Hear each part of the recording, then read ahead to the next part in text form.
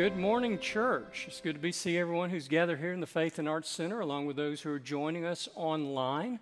Summer is beginning to wind down. We're already anticipating the start of school and lots of times of changes and transition in our lives.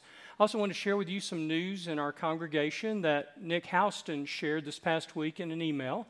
After a number of years of service to our church staff, Nick will be resigning effective next Sunday. He's had a wonderful opportunity to join a small CPA firm near his home, and it's a wonderful personal and professional opportunity.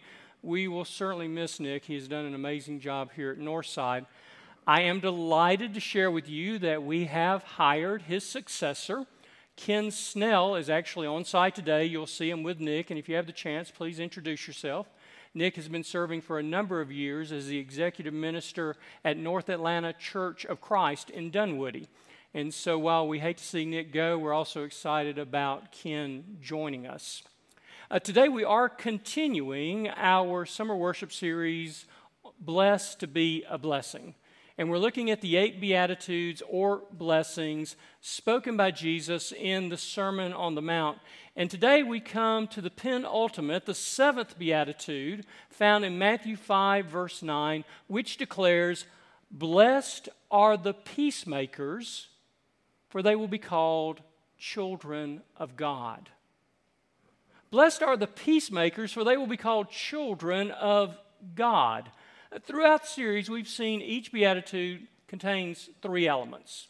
There's the declaration of blessing, blessed are, the status of those who are blessed, the peacemakers, and the result of that blessing, they will be called children of God. And today we're really focusing on this concept of peace. But our world has misused, overused, and abused the word peace to the point where it's almost unrecognizable.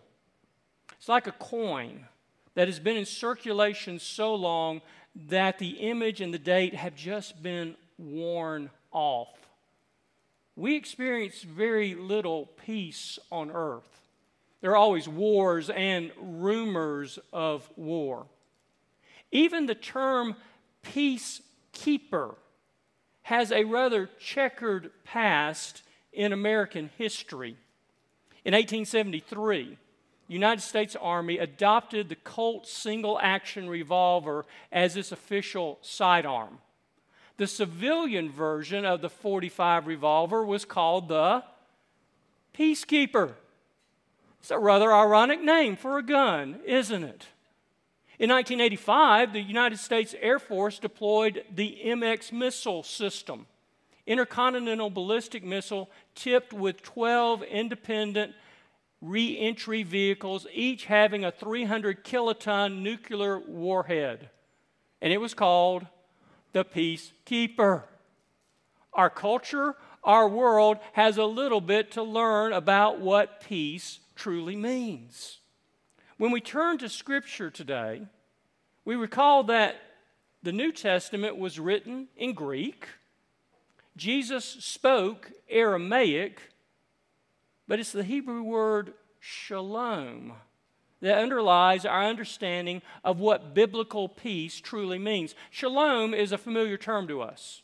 It's still used in Hebrew today. If you go to Israel, people greet one another with the words shalom, peace be unto you.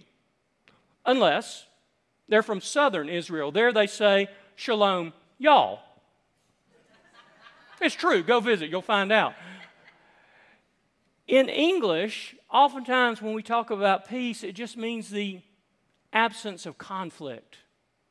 But the Hebrew understanding of shalom is deeper and it's fuller. Shalom is right relationship, of being the person God created you to be, of embracing everything that makes you fully human. And that means right relationship both with God as well as with those around us. There are multiple translations of the Bible out there. One of the more intriguing ones is the Amplified version of the Bible. If you've never seen one, pick one up in a Christian bookstore or look at it online. It takes each verse and expands it with all sorts of different synonyms and nuances. Matthew 5:9 in the Amplified Version reads, "Blessed, spiritually calm, with life joy in God's favor, are makers and maintainers of peace, for they will express God's character and they will be called children of God." If we are going to be peacemakers in our world, it begins by experiencing God's peace in our own lives. Because you can't share peace with others if you don't have it yourself. I have a colleague in ministry who oftentimes for the benediction likes to say to the congregation, "Go in peace, not to pieces." It's a wonderful sentiment. It's a difficult mandate. Because we live in a fragmented world that tries to pull us apart. And it's not only out there, it's also in here. And oftentimes we find ourselves struggling as people called Christian to embrace what it means to be a Christian. This past spring we read Paul's letter to the Romans during our Route 66 journey through the New Testament. And in Romans chapter 7, Paul gets real. He talks about his struggles in the faith. Now remember, this is Paul, the Apostle Paul, the one who declared the gospel around the Mediterranean basin, who formed and founded all those churches, who wrote about a third of the New Testament, was eventually martyred for the faith. That Paul. And in Romans 7, he writes about his struggles. And he says, "I know what I want to do, but I don't do it. And the very things I don't want to do, I find myself doing." And he talks about that inward struggle that threatens to pull us apart and how ultimately the only way you find peace to put the pieces of your life together is through a relationship with Jesus Christ. That isn't dependent upon the external circumstances of the world or even the internal struggles of our lives. But it's based on the sure knowledge of who we are and whose we are, and that God holds us both now and forevermore. In John the 14th chapter, Jesus spent his final evening with the disciples, and in a passage that we typically use at funerals, Jesus said to them, "Do not let your hearts be troubled. Do not be afraid." And he went on to say, "Peace I leave with you, my peace I give to you. I do not give to you as the world gives. Do not let your hearts be troubled. Do not be afraid." And whatever we find ourselves going through today, Jesus offers us a peace that passes all understanding. It's out of that reality and that experience that we then are called to be peacemakers with others. And we find this principle over and again in the Beatitudes. You've heard me talk about it 2 or 3 times. You hear it over again in my sermons. It's repetitiously redundant, but here is the spiritual principle. Our relationship with God always affects and reflects our relationship with others. That vertical relationship with God always has implications for that horizontal relationship with those about us. And if we're going to have peace with God, then we've got to share that peace with others. And by sharing that peace with others, we are reinforcing our peace with God. Paul wrote to the church and said in Corinthians, God has called us to live in peace. This is the mark of the Christian community that leads to unity. Jesus told his disciples, they're going to know you're my followers by your love. That means seeking peace in our relationships with those about us. Some years ago, there was a very popular bumper sticker that had a wonderful aspiration. It declared, "Envision world peace." It's a nice sentiment, isn't it? There was a counter bumper sticker that came out later, and it read, "Forget world peace. Envision using your turn signal." The reality is most of us cannot affect world peace. We watch the news. We feel like children in a game of keep away. We're playing with adults. The ball is so far over our heads we cannot affect its flight. What can I, as one person, do to affect world peace? Now, certainly we're called to work for it. We're called to pray for it. When there are victims of conflicts, we're called to be in ministry to them.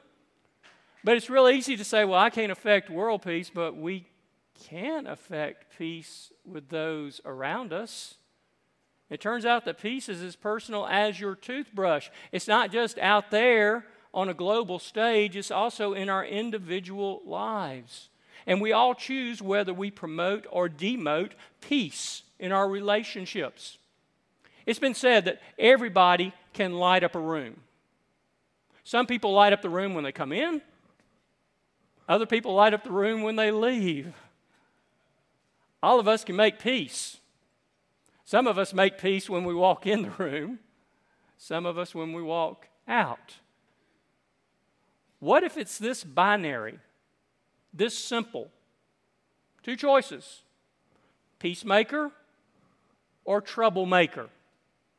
When you put it that bluntly, we all know which side we want to be on, but allowing God's peace to flow in our lives, into our relationships with others, is always challenging.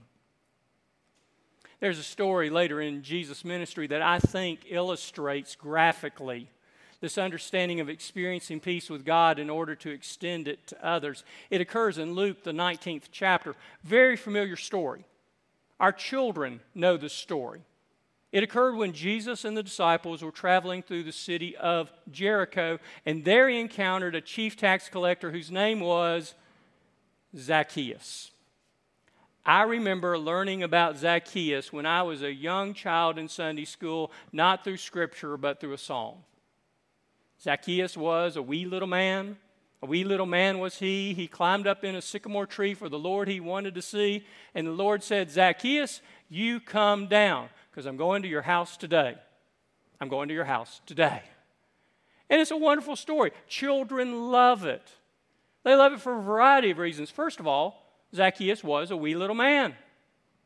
And children who stand waist high to adults understand how frustrating it can be not to be able to see over their heads and see the passing parade. Secondly, it's a funny story because here is a grown man who gathers his robes about his waist, runs to a tree, climbs up it, which is another favorite activity of children, in order to see Jesus.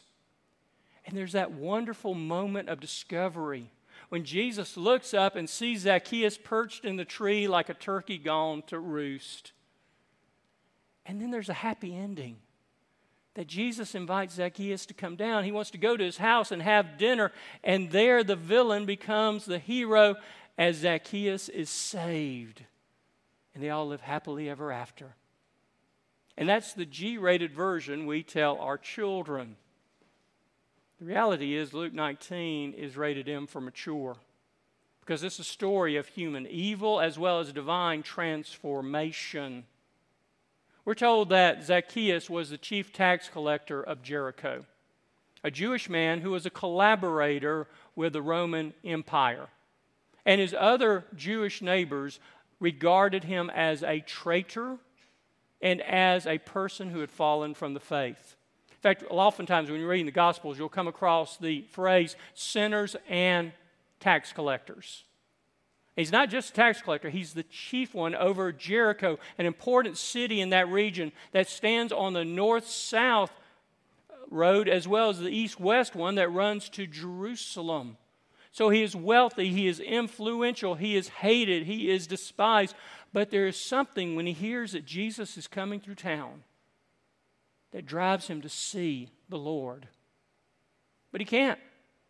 The crowds are too thick, they're too wide.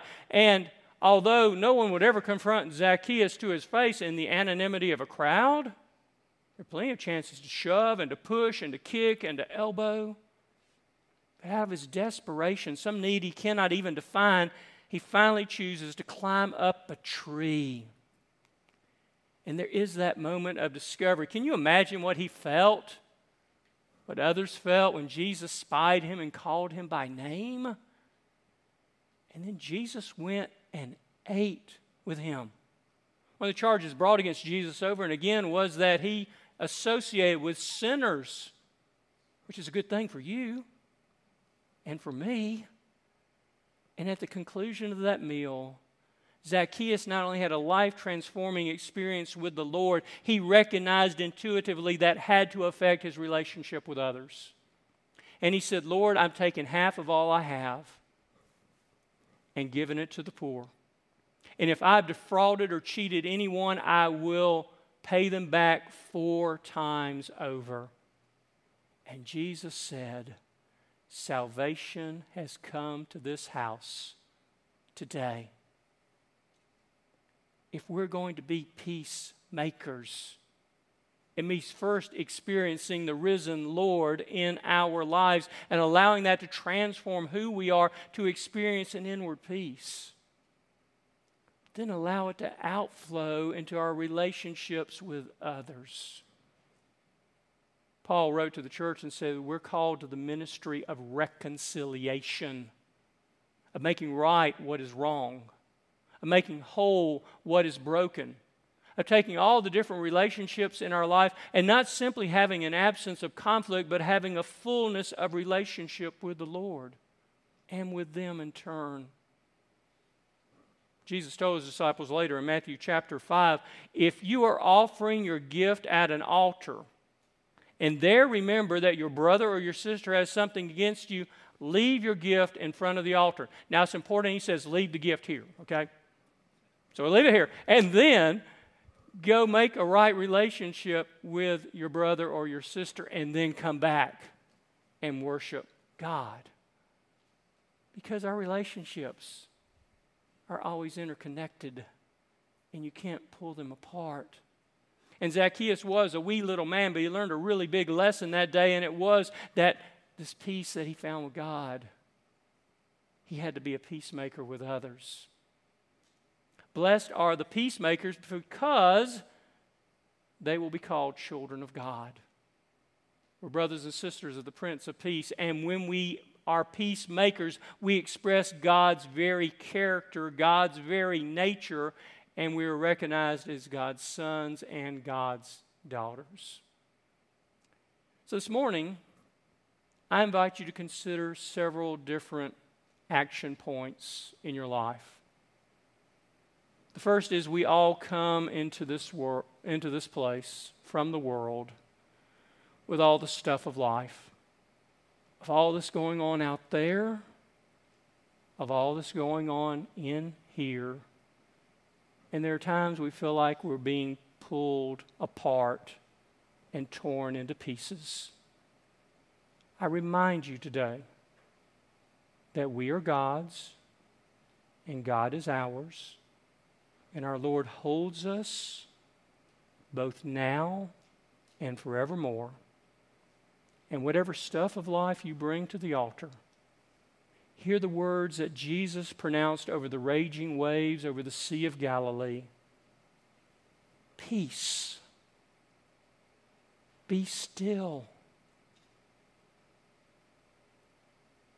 In all of our relationships, there are places that are broken, places that need mending. And sometimes it was the other person's primary fault. And we may well be carrying with us bitterness, an unforgiving spirit, grudges in our lives. Are we willing to let that go today to God?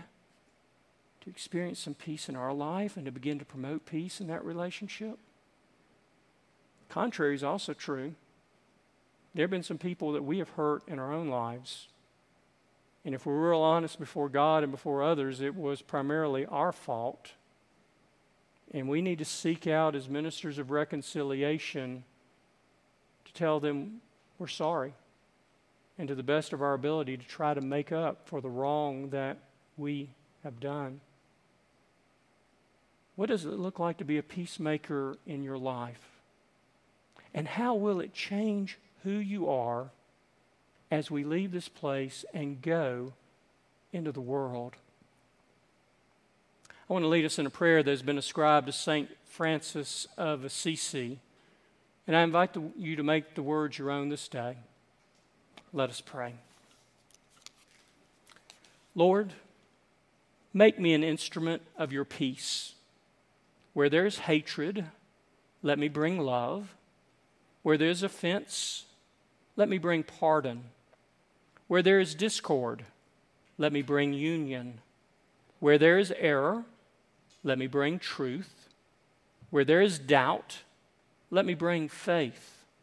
Where there is despair, let me bring hope. Where there is darkness, let me bring light. Where there is sadness, let me bring joy. O Master, let me not seek as much to be consoled as to console, to be understood as to understand, to be loved as to love.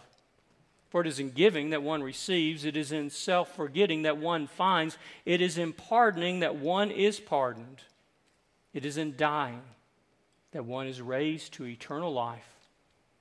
In Jesus Christ our Lord. Amen.